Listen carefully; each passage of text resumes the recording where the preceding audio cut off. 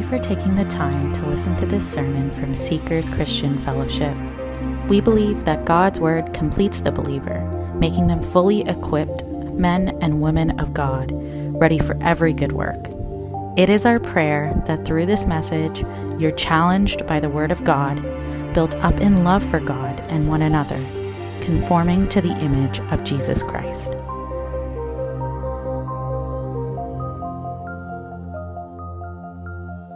Well, good morning, church. You know, my grandson asked me this morning, Grandpa, why are you so sad? So I had to give him the explanation. I said, everyone is going on vacation. How come nobody's asking me to join them? There's someone who took, I don't know if you know these stories, there's somebody who took the train ride from the east to the west. And she never bothered to ask, Pastor, would you like to join me? And I heard somebody has gone to Panama and somebody has gone to Florida. I get this email last week. And I was wondering, only me and Pastor Dio will be in the church today. 12 families went away. But thank God, God is good. And thank for all of you who are attending this morning. And I hope you are enjoying this summer vacation and the Canada Day. I know that we arrive at the closing verses of chapter 16. We are still eavesdropping on the conversation between Christ and the disciples. In just a few hours, Christ will be facing his imminent death. He is comforting and encouraging the disciples with what is about to happen. Of course, you can picture the disciples. They were frightened, they were confused, and they were distressed. And in their minds, they are still processing what the Lord has been saying all this while, which started in the upper room. Now, here's what the disciples heard so far. Jesus telling them, you will be persecuted because you belong to me. You will be put out of the synagogues. You will be killed. But don't worry. You will not be abandoned because I'm sending a helper, and when he comes, he will not only give you new revelations, but your sorrow will turn to joy. Your sorrow will turn to joy. How do you process this? It's just like this. You are going to the doctor, and the doctor said, your test results are just out. And all your arteries are blocked. And you'll have to go through an open heart surgery, and it's going to take about 10 hours. But don't worry. Don't worry. Because we have the world-renowned surgeon who will perform the surgery, so fear not, be of good joy. Church, I want you to know this. If Satan can get you to feel as though God is not with you, then he can cause fear to infiltrate your heart and fill your mind with doubt. And that will cause you to become paralyzed in your fear, won't it? Yes, of course. Some of you today may be feeling that way. You may be frightened about something. Or you begin to question your own faith. You begin to doubt the sovereignty of God. That's where it starts. If it's not dealt with properly and on time, the fear takes control of you. And you fall through the downward spiral of spiritual depression. That is a slippery slope. So church, there's absolutely nothing new to you or I, because all of us have been through that at some point in our lives. And not only we have been through that, we see biblical examples of godly men who have faced this and who have fallen down the chute of depression. Let me show you.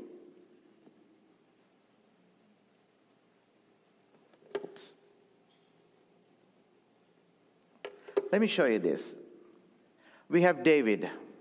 He described his problems like this. He says, bowed down and brought low, feeble and utterly crushed, and groaning in anguish of heart. This was David, sign of depression and loss. Then we look at Jonah. This is what he says. Therefore now, O Lord, please take my life from me, for it is better for me to die than to live. Have you felt that way in your life? And then you have Job. This is what he says. In lamenting his extreme suffering, he said, I have no peace, no quietness. I have no rest, but only turmoil. But before we dive in, I want to mention this today. Spiritual depression is a slippery slope. It's a slippery slope. It has 4 distinct levels dragging you emotionally and spiritually downward. And it can happen to anyone. And here are the 4 stages. So I want you to come along with me very carefully and follow this. It's the downward spiral of spiritual depression. It starts with disappointment. Being disappointed, not getting something we want. Church, that is not sin. It's not sin at all. It can happen because of your marriage partner. Now, he or she does not understand you or showing you the love that you want, or not getting a job, promotion, or struggling to have a baby at the desired time. Disappointment comes as hopes and dreams are dashed. Are you disappointed about something today? I want this message to be very personal to all of us, including myself. Is there something that you are worried about today? Is it about your partner, about your children, about your job, or vocation, or finances? But recognizing that God has a purpose for every disappointment, and that He has never made a mistake in what He allows in our lives, that will lead us towards greater trust. Now, stage 2, when a person is disappointed with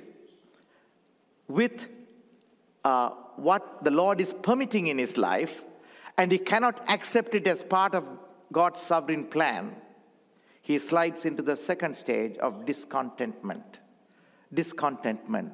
That is a sin, because that leads to anger and bitterness towards God. How many of you have felt angry with God? Don't put your hands up. Bitter.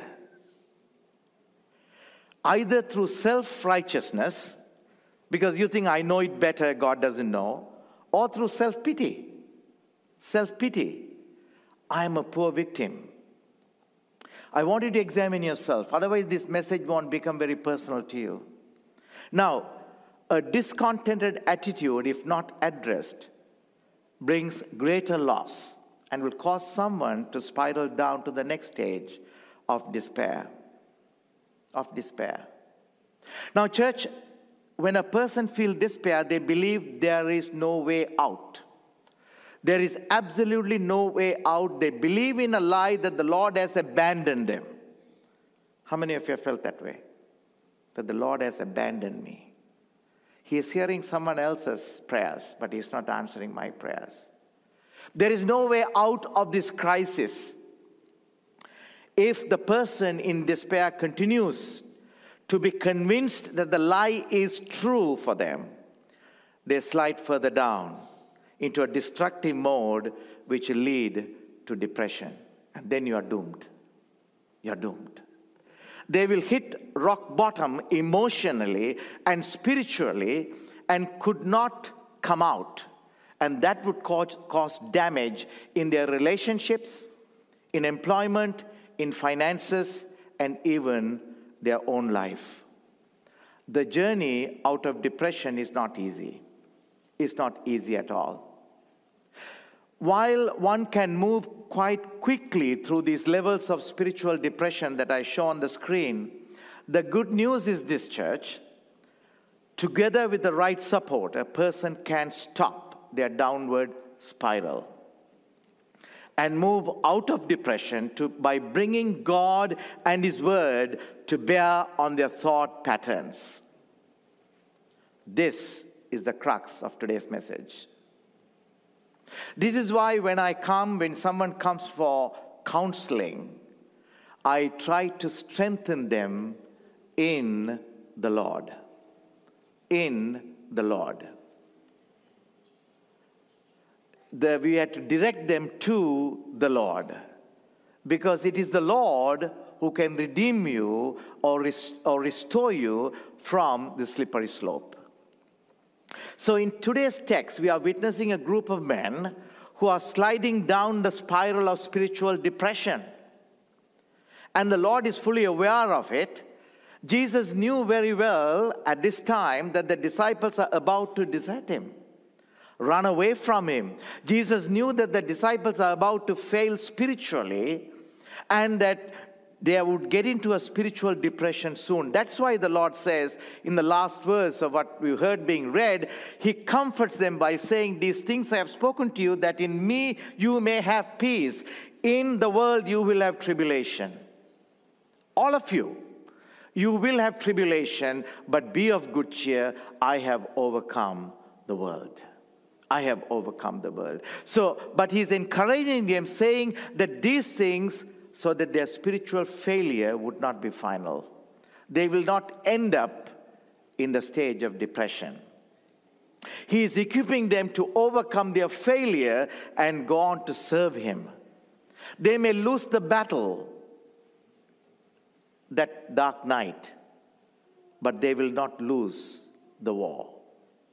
They will not lose the foe. So in today's text, we see 5 factors of God's provision that Jesus outlines to help the distressed disciples in their process of spiritual restoration. So with that having said, I would ask you to open your Bibles to John, the Gospel of John, chapter 16. We are going to look at verses 25 to 33. As we prepare to dive into this scripture, let me present a scenario here. Some of us may be standing on the brink of the downward spiral about to be sucked in. Are you one of them? Or some of us are at the stage of disappointment, having not received what we should in life. Or some of us have fallen to the next stage of discontentment. We are angry and bitter towards God. And some have gone further down the chute and in a state of despair. There is no way out. Pastor, please know that I am abandoned by God. Or yet some of us have hit the rock bottom of depression. It may affect your life, your family, your relationship, and your focus. This message is for you. The Lord is ministering not only to the disciples, but to every believer who are trapped in this downward spiral of spiritual depression. So with that intro, let's dive into the text today. Let us read verse 25. Come along with me. These things I have spoken to you in figurative language, but the time is coming when I will no longer speak to you in figurative language, but I'll tell you plainly about the Father. So here's the first encouragement we learn from this text. Let me say it first, and then I'll explain it to you.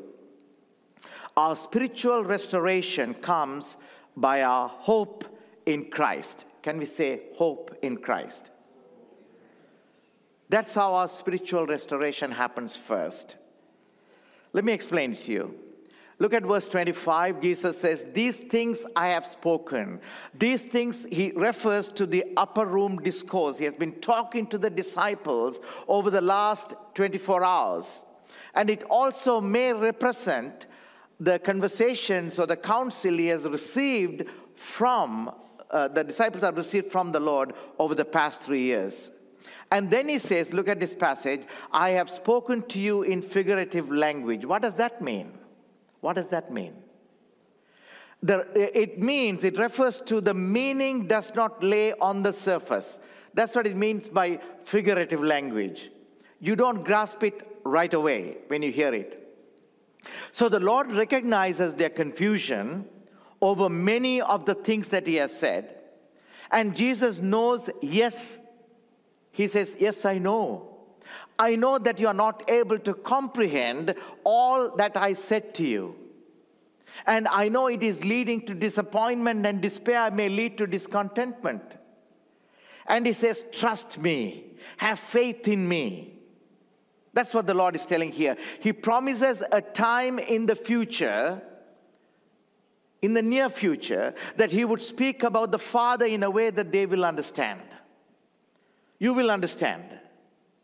So in spite of their present spiritual confusion, he is giving them hope for future spiritual clarity. That's what you're seeing here, church. We see many examples in the Gospel of John, and we have studied that in the past. Let me give you one, remind you one. Remember when Jesus cleansed the temple and the Jews challenged him for what he had done, and this is what Jesus said, John 2:19, destroy this temple, and in 3 days I will raise it up. What does that mean? Was he referring to the temple in Jerusalem? Absolutely not. He is referring to the temple of his body. This is figurative language. But the interesting part is that when did the disciple understand this? Not immediately. Look at this passage, verse number 22 in chapter 2. Therefore, when he had risen from the dead, his disciples remembered that he said this to them. And they, what happened? Believed the scripture and the word which Jesus said.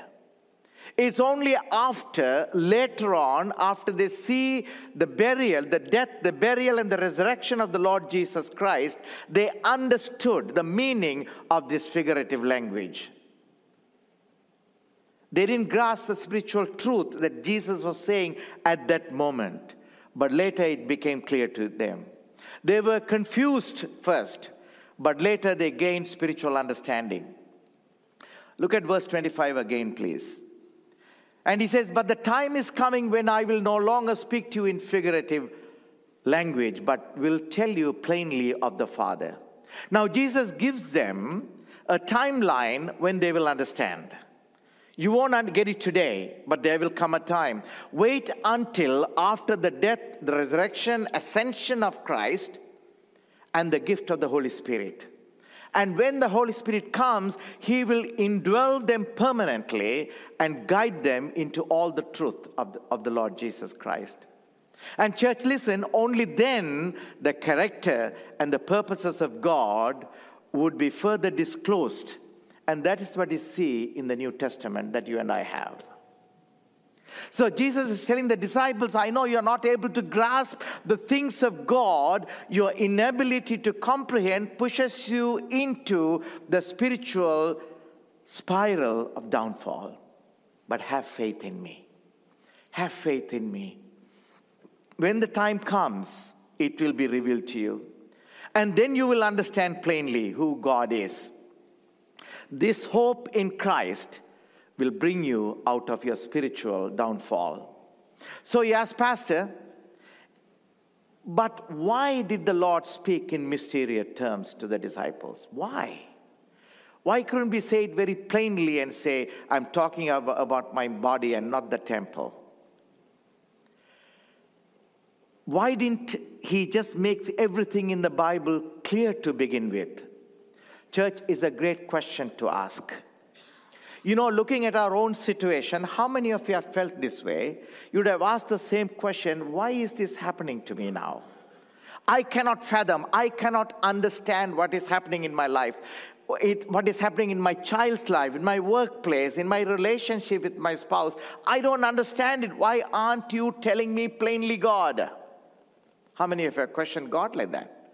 The same question the disciple asked, or they wondered, I'm sure it crosses our mind. And John Calvin puts it so beautifully about this. He said the Lord allows us to be confused for a time so that we will learn our spiritual poverty before he brings clarity to us. I loved it. I loved it. Because if it were all easy, we would take credit for our own brilliance, rather than humbly seek the Lord for understanding. Here the Lord is telling, have faith in me. The time is coming. I will speak to you plainly. And he did, and the Holy Spirit came upon them. Church, on a personal note, I never understood why I had the near fatal motorbike accidents about 45 years ago. I never understood that. It was not my fault. I never understood why the fracture was never healed in my leg. I bombarded heaven with more questions. But when the time came, the Lord revealed to me, son, I needed to break you, to mold you, to make you humble, so that you will exalt me. I made you decrease so that I will increase in you, and I will be glorified through you. So today, church, I rejoice in my affliction, for I now know why the Lord permitted it.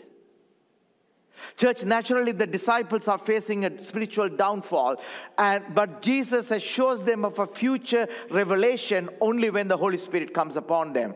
That is what the Lord is doing to us, to all who have failed spiritually. No matter which stage of the spiral you are in, if you place our hope in Christ, He will relieve us from our distress. Church, when we recognize our own spiritual dullness, instead of allowing our minds to wander and analyze and come up with theories, let us seek the Lord for insight.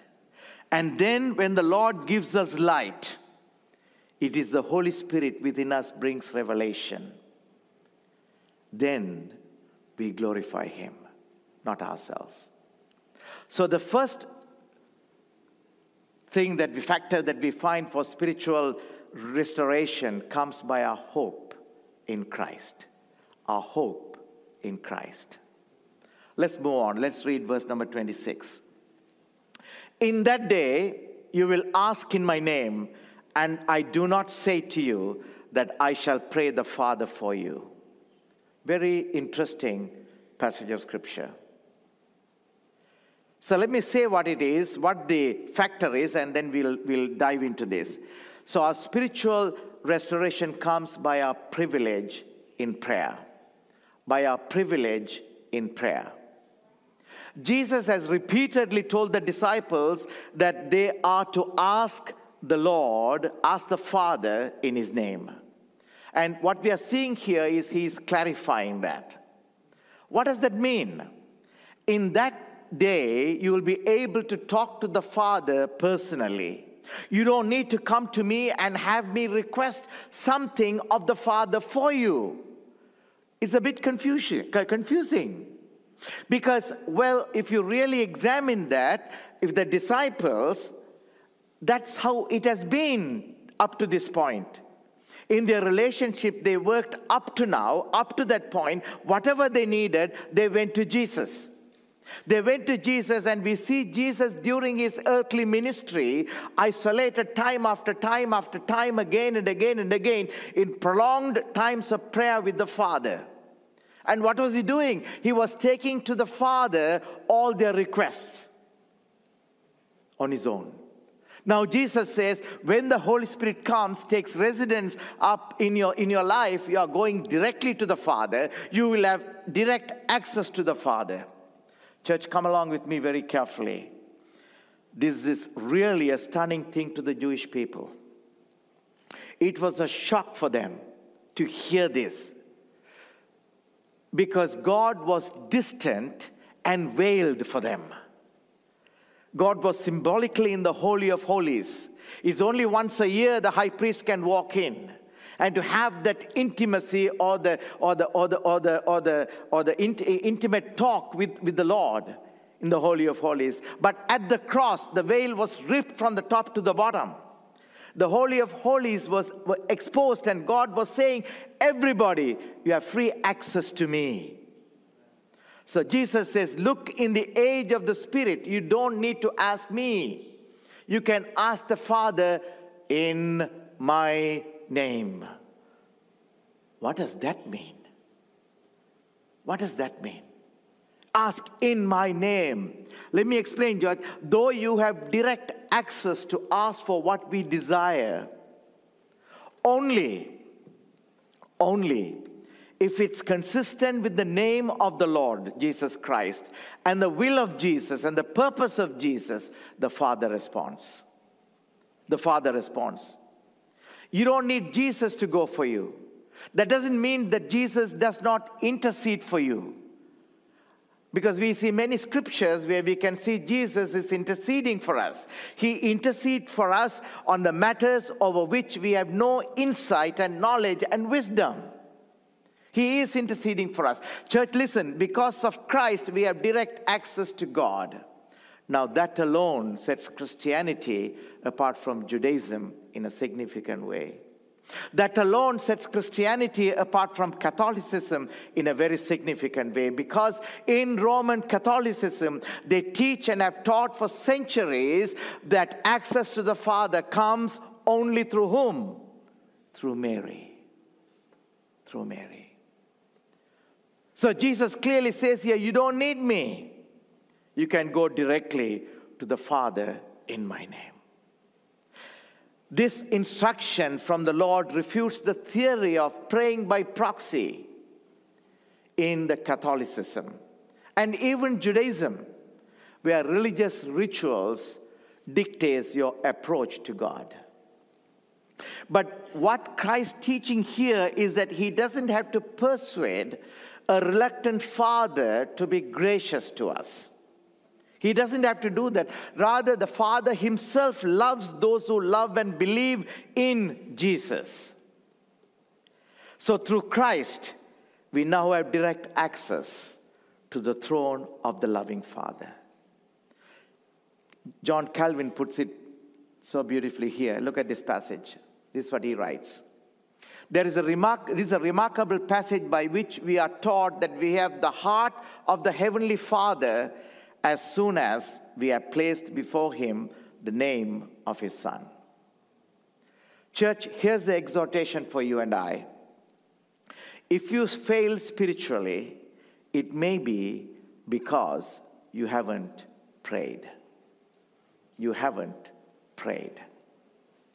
If there's one thing I want to pick on my wife, is that whenever I go and tell her some issues, the first thing she tells me is, pray. Your prayer time is not enough. But that is so true. That is so true, church. We are facing the difficulties because we don't pray. But even when you have failed, you can still come to the Father and ask in Jesus' name, not on the basis of your performance, but for his purpose and glory. Church, listen, Satan will come to you at a time of spiritual failure and tell you, you have no right to pray. God is critical at your hypocrisy, and don't bother him with your phony prayers. Those are lies. Jesus encourages these men who are about to fail with the promise that they can go directly to the Father, who loves them and who will hear them because of Christ's finished work on the cross. That's his promise to you when you fail spiritually. So the second factor for our spiritual restoration comes by our privilege we have in prayer. Let's continue to read verse number 27. This is what we read there. For the Father himself loves you because you have loved me, and I believe that I came forth from God. What Jesus says here leads us to the third point, that our spiritual restoration comes by our Father's special love. Father's special love for us. Church, at first glance, when you look at it, this verse sounds as if God's love for us is conditioned on our love for Christ and our faith in him. That's how it looks like. Because you have loved me. But many scriptures contradict such a notion. Look at some scriptures. What do they say? Look at this. In 1 John 4:10, it states, in this is love, not that we loved God, but that he loved us. That he sent his Son to be the propitiation for our sins. In 1 John 4:9, look at that. We love him because he first loved us. Paul states in 5:8, my famous verse is that, but God demonstrated his own love toward us, that in that while we were still sinners, Christ loved for us. So our love for him is the result of his prior love for us. So, Pastor, what is Jesus saying here? That's a question that you will ask. Jesus is talking about a special love relationship that the Father has with all who love his Son. I want you to understand, the Lord loves the whole world. The whole world. Because we see that in John 3:16, for God so loved the world that he gave his only begotten Son. He loves the whole world, but he especially loves those who love his Son. Who are those people? The believers. The believers. We are the recipients of that special love, church. How do we know that we love the Son? We learned it earlier and we hit this home run many times. It says in John 14:23, if anyone loves me, he will do what? Keep my word. So anyone loves Jesus, he will keep his word. Who are they? They are the believers. And the Father will love them. And then do what? Look at this passage. Make abode. What does that mean? They'll come and reside in you. Wow. That's the blessing. It's only to believers. Only to believers. So in this context, as you look at verse 27, for the Father himself loves you because you have loved me and I believed that I came forth from God. In other words, Jesus is telling the disciples, you are the recipients of Father's love because your love for me and because of your faith in me. That's the one that makes you believers. That's the one makes you the recipient of God's special love. Church, when we go through trials in our life, mostly we feel lonely. We cannot speak to anyone. Why? Because you are ashamed to share your dirty feelings. We want to protect our images. We don't want people to gossip about us. So what does that do when you are frustrated, when you face trials? It makes you in a solitude environment. You cannot talk to anybody. We stomach it. We suffer in loneliness. We have no shoulders to cry on, and having none whom you can trust to unburden, we go down the chute of spiritual depression. But Jesus is comforting those believers who have failed spiritually. Be encouraged by the Father's special love and grace for you. If you are a believer, like the father of the prodigal son, the heavenly Father is eagerly waiting for you. So return to him. When you come home, you don't get a lecture from him. He throws a party. Aren't you excited about that?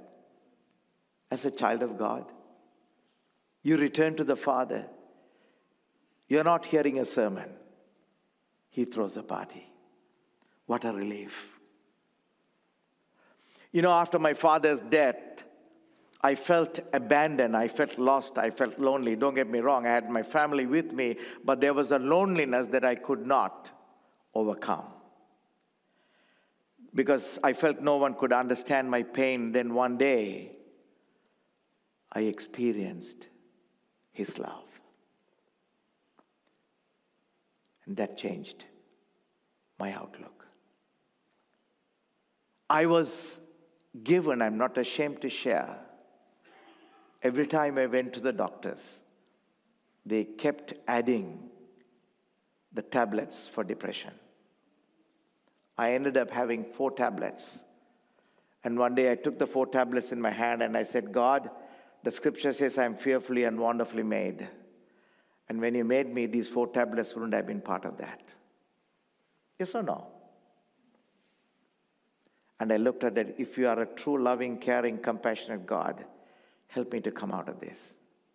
Because every time I went, the doctor said, you need to increase your medication. That day, I saw the love of God. I experienced his love. And that was the turning point. That took me out of the spiral of depression. So we looked at 3 factors here, church. To help us overcome our spiritual failure, firstly is our hope in Christ, our privilege in prayer, and our Father's special love. Let's move on to verse number 28. Here Jesus says this, I came forth from the Father and have come into the world. I'm leaving the world again and going to the Father. What is the Lord telling here? What we see here, church, is the great movement of salvation. That's what we are seeing here. It is a twofold movement from heaven to earth and back again to heaven.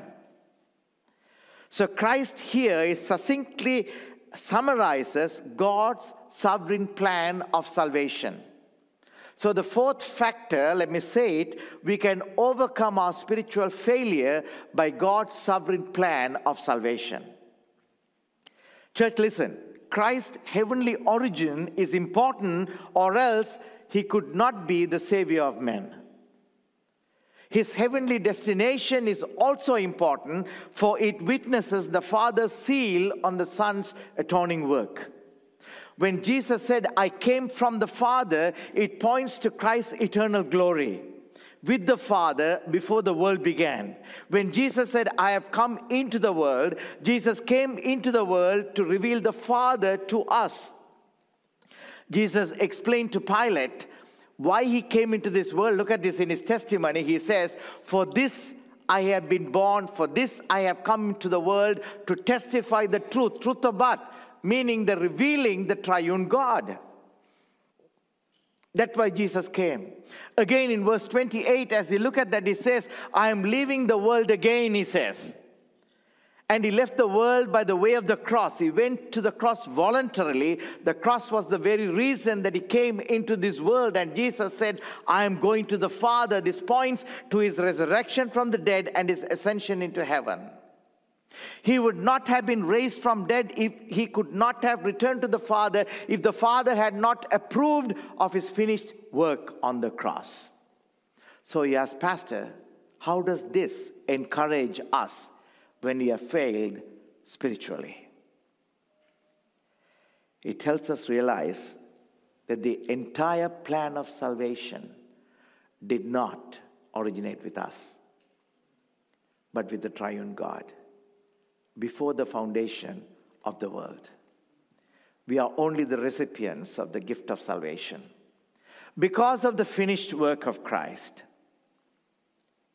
he came from the Father, he came into the world, he leaves the world through the cross, he returns to the Father. His resurrection and his ascension is what we are seeing there. What does it tell to the believers? The work is done. The work is completed. You are the recipient of this. You do not have to do anything. And you cannot do anything to overcome. From the start to finish, church, our salvation does not depend on our perfection, but rather on God's sovereign love and grace. He has done it. If you remain faithful, he will see you through to the very end. That is why Apostle Paul wrote to the saints in Philippi, and he said, for I am confident of this very thing, that he who began a good work in me, he will see to its completion until the day of Christ Jesus.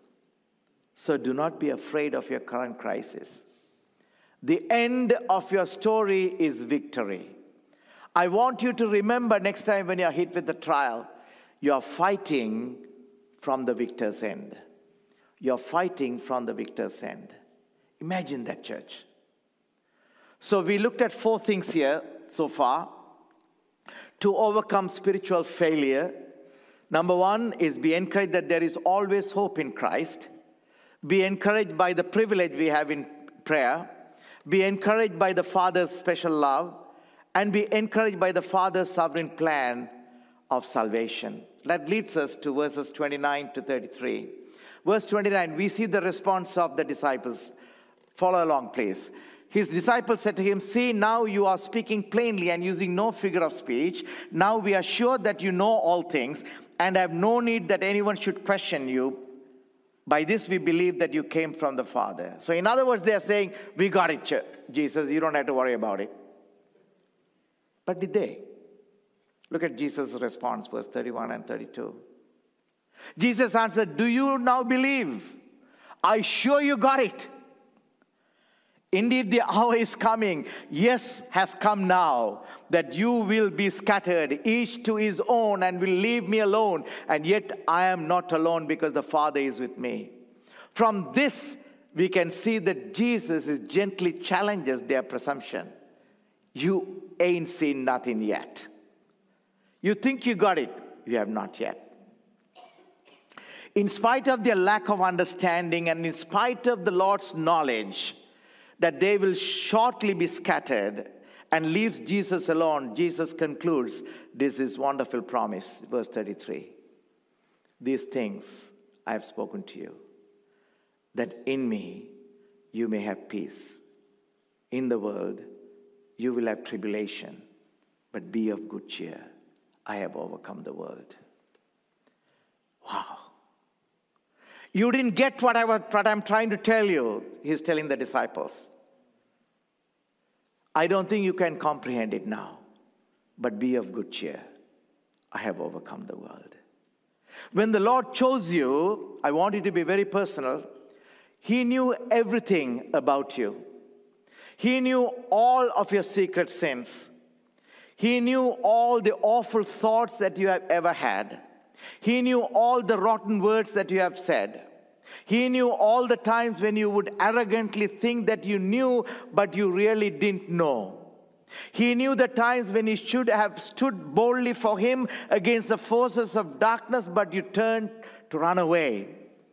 Yet, he still chose you to be his child. He still offers you his peace in this troubled world.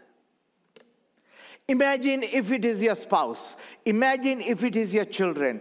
Imagine it is your parents. They would discard you. He still offers that peace. So the fifth factor, we become spiritual failure by our peace in Christ. Do you see how the Lord is encouraging the disciple? He says to them, be of good cheer. Can we say that together, please? Be of good cheer. You know, in the New Testament, every time you go home and do a word search on this, we see the word be of good cheer. They come from the lips of the Lord. And I want you to look at these examples, see under what circumstances the Lord is saying these words, be of good cheer. Let me give you some examples here. To the paralytic, he said to the paralytic, son, be of good cheer, your sins are forgiven. When? There are sins involved in that. He said, be of good cheer. Secondly, to the woman who was suffering, Jesus turned around, and when he saw her, he said, be of good cheer, daughter, your faith has made you well. Thirdly, we see another one to the disciples, seeing Jesus walking on water, they were freaking out. They were panicking.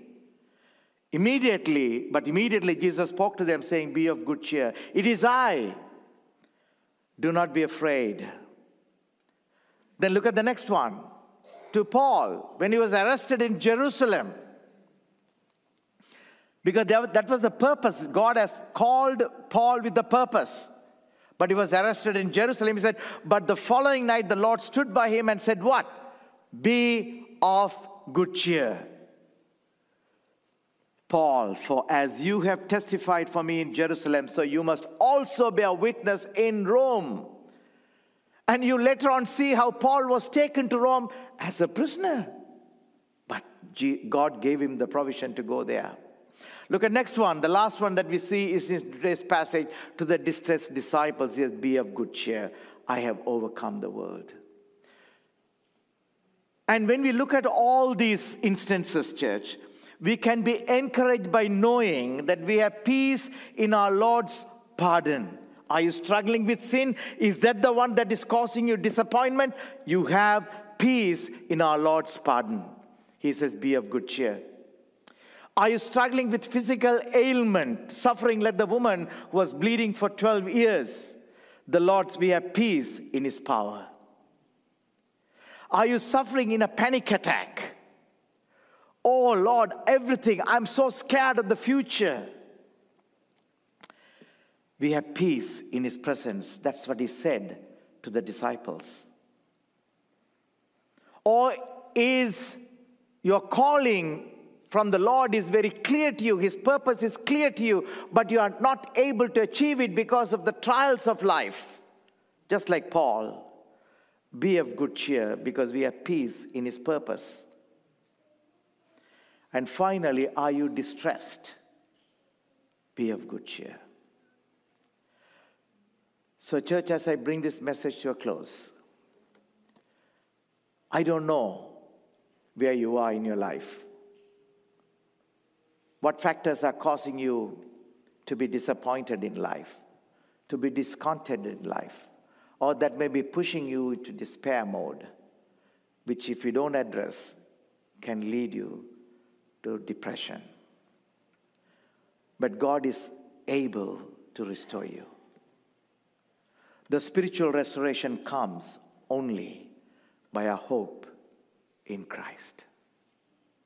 The spiritual restoration will come by our privilege in prayer. Are you burdened?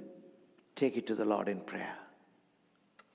Our spiritual restoration comes because of Father's special love. Are you a believer? Know that He is aboard. He is in you. He is with you. He loves you. People around you can abandon you, but He is with you. He will restore you. Our spiritual restoration comes by Lord's salvation. There is nothing that you can do because you are fighting from the victor's end. The end of your story. In this life, church, people may reject you. People may abandon you. People may put you to shame.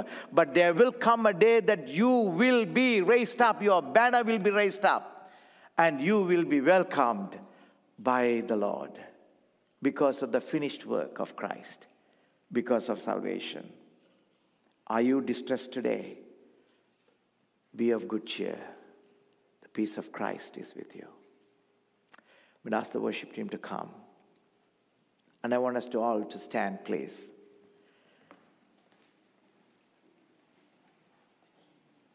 As you're about to sing a beautiful song, when I was preparing this message, please give me 1 minute to sum this up. I looked at some of the missionaries who have gone abroad and served. You will be surprised. You will be surprised. John Wesley, the father of Methodism. And I am a believer. My grandfathers and great-grandfathers are believers because of John Wesley. God used him to bring the gospel to Sri Lanka. He had a difficult marriage. Disappointment, discontentment. He came out. God used him. William Carey in India, his wife had mental issues. God used him mightily. David Livingstone in Africa, he was a loner. He had numerous conflicts with fellow workers. He virtually abandoned his wife and children who suffered greatly without him. Yet God used him in Africa to open Africa for the gospel. Amy Carmichael, do you know that she suffered from neuralgia? She was often weak and in pain, so great. I read that she was confined to a bed for weeks at a time. For weeks at a time. But she found a life calling. She went to India and spent the remaining 55 years there without ever going home. Yet these saints overcame the spiritual spiral and they were restored spiritually. I'm not here pointing out on their weaknesses to excuse my own, But seeing their shortcoming and failures helped me realize that even when I have failed spiritually, I can be encouraged by God's love and grace. So I pray that every one of you who are going through struggles, there is hope for you if you take refuge in the loving and gracious Savior.